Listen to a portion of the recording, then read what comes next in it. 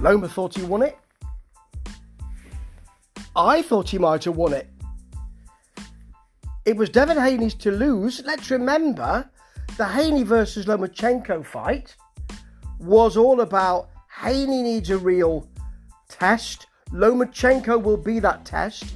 It's probably come a bit late for Lomachenko because he is now 35. He didn't really have the career that he should have had, and many people want him to put in a time-stopping legacy performance that you can say, look at that performance late on. He's never really had the dance partners to be able to solidify his excellence. And an awful lot of things I read and listened to in the days leading up to this fight, which was an exciting fight, bear in mind, it's a good time to be a boxing fan right at this moment. Two great fights, the Katie Taylor and Chantal Cameron fight, and then this one. But people were saying, I really want Lomachenko to do something special here. I really want him to solidify things because he has been a great fighter, but I think it's just a step too far. Haney leaned into that, and as Chris Algieri said, I think it was on the commentary that I heard, called him the heel. He's played the heel, pushed Lomachenko at the weigh-in, talked about how Lomachenko fights dirty. At one point during this fight, Haney hit him during a clinch. Lomachenko looked at the camera in the corner as if to say, see, that's dirty. But I thought this was Devin Haney's to lose. And he almost did. Now, not going to give you a spoiler alert because you'll know this if you're a boxing fan. And I am on Steve Swift's Rambling Reviews.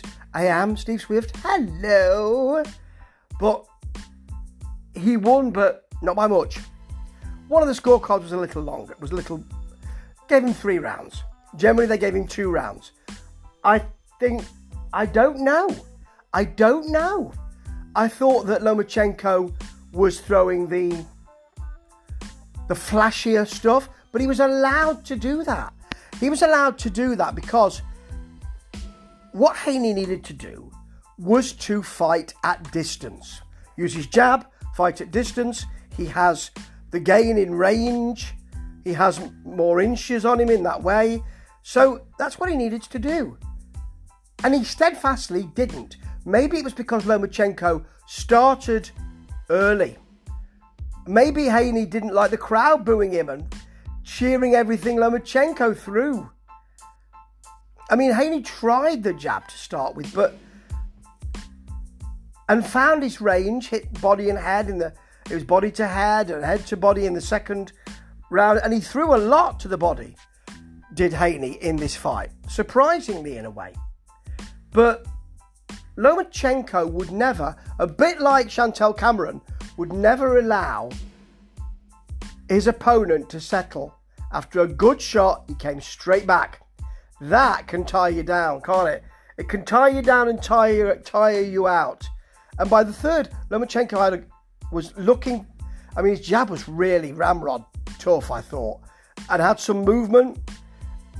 And that, anything you can do, I can do better. I can do anything better than you. No, you can't. Yes, he could. Haney overhand left, Loma overhand left. Both great punchers. They hadn't thrown many jabs by the end of this third round. And Loma was in and out. Got caught with an uppercut. Didn't seem to mind. Got 2 left and a right to the body. And Chris Algieri was saying, I think Haney's admiring his work too much. He'll quantify that later on by saying, Haney's inviting him in. He needs to fight at distance. He needs to use the reach advantage he's got. He's inviting him in. And he was. Through the front door, said Algieri, and also square onto him later in the fight. I thought it was really tight, this. In the 6th, it was clear, even though it was a tight fight, that Haney couldn't be close up to Lomachenko. Lomachenko was enjoying that. That's his fight. That's where he wants to be.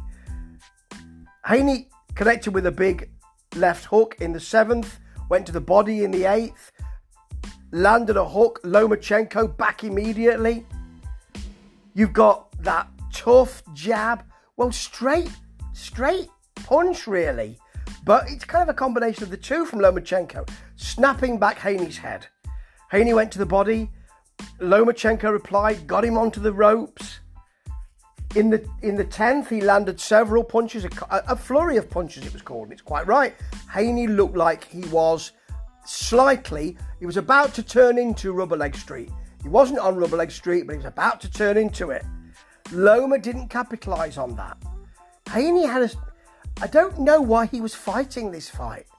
You know what you need to do when you've got the reach advantage.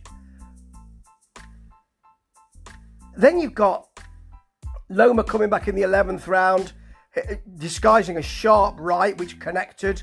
Oh, it was the 11th when Haney was shaky. That's right, the 11th. When he almost got onto Rubber Leg Street. Because they were fighting in close. Loma hit another right, connected with another one. In the 12th, Haney was a bit more composed. Loma really went on the charge with 10 seconds to go, but Haney was more composed. He was breathing through his mouth for most of this fight, and he didn't look like he had as much of an engine as I might have expected, but Loma was exerting the pressure, walking him down, trying to get him close. He turned the clock back. That is a fantastic performance from Lomachenko against a man who is a coming man, or maybe he's even arrived. He just needed a big win to solidify him. That's not the big win. That fight against Lomachenko, he won, but a lot of people would think that he didn't deserve to win. I don't think he deserved to win. I don't think that he fought the fight he should have fought. I think he looked strangely subdued. I think the fight was closer and tighter than it should have been. I think Lomachenko brought it to him. His game plan worked, but when you're allowed to work in close, instead of being kept at distance thinking, how am I going to get in? It's too quick for Haney when he was inside. Far too quick. But if he'd been kept on the outside and thought, I don't know how to get in here, he's popping these punches off on me regularly and I just can't get the movement to get in. That would have been a different fight. To allow Lomachenko to get in and to hit those punches and get rough, that's the fight he wanted. And he enjoyed that so much. And you know what? I enjoyed this fight as well. Great fight. Two great fighters. Not sure about the outcome. I know that Lomachenko isn't happy about it. I think he's probably got every right not to be happy about it. Will we see a rematch? No, I don't think so. I'm sure Haney doesn't want that.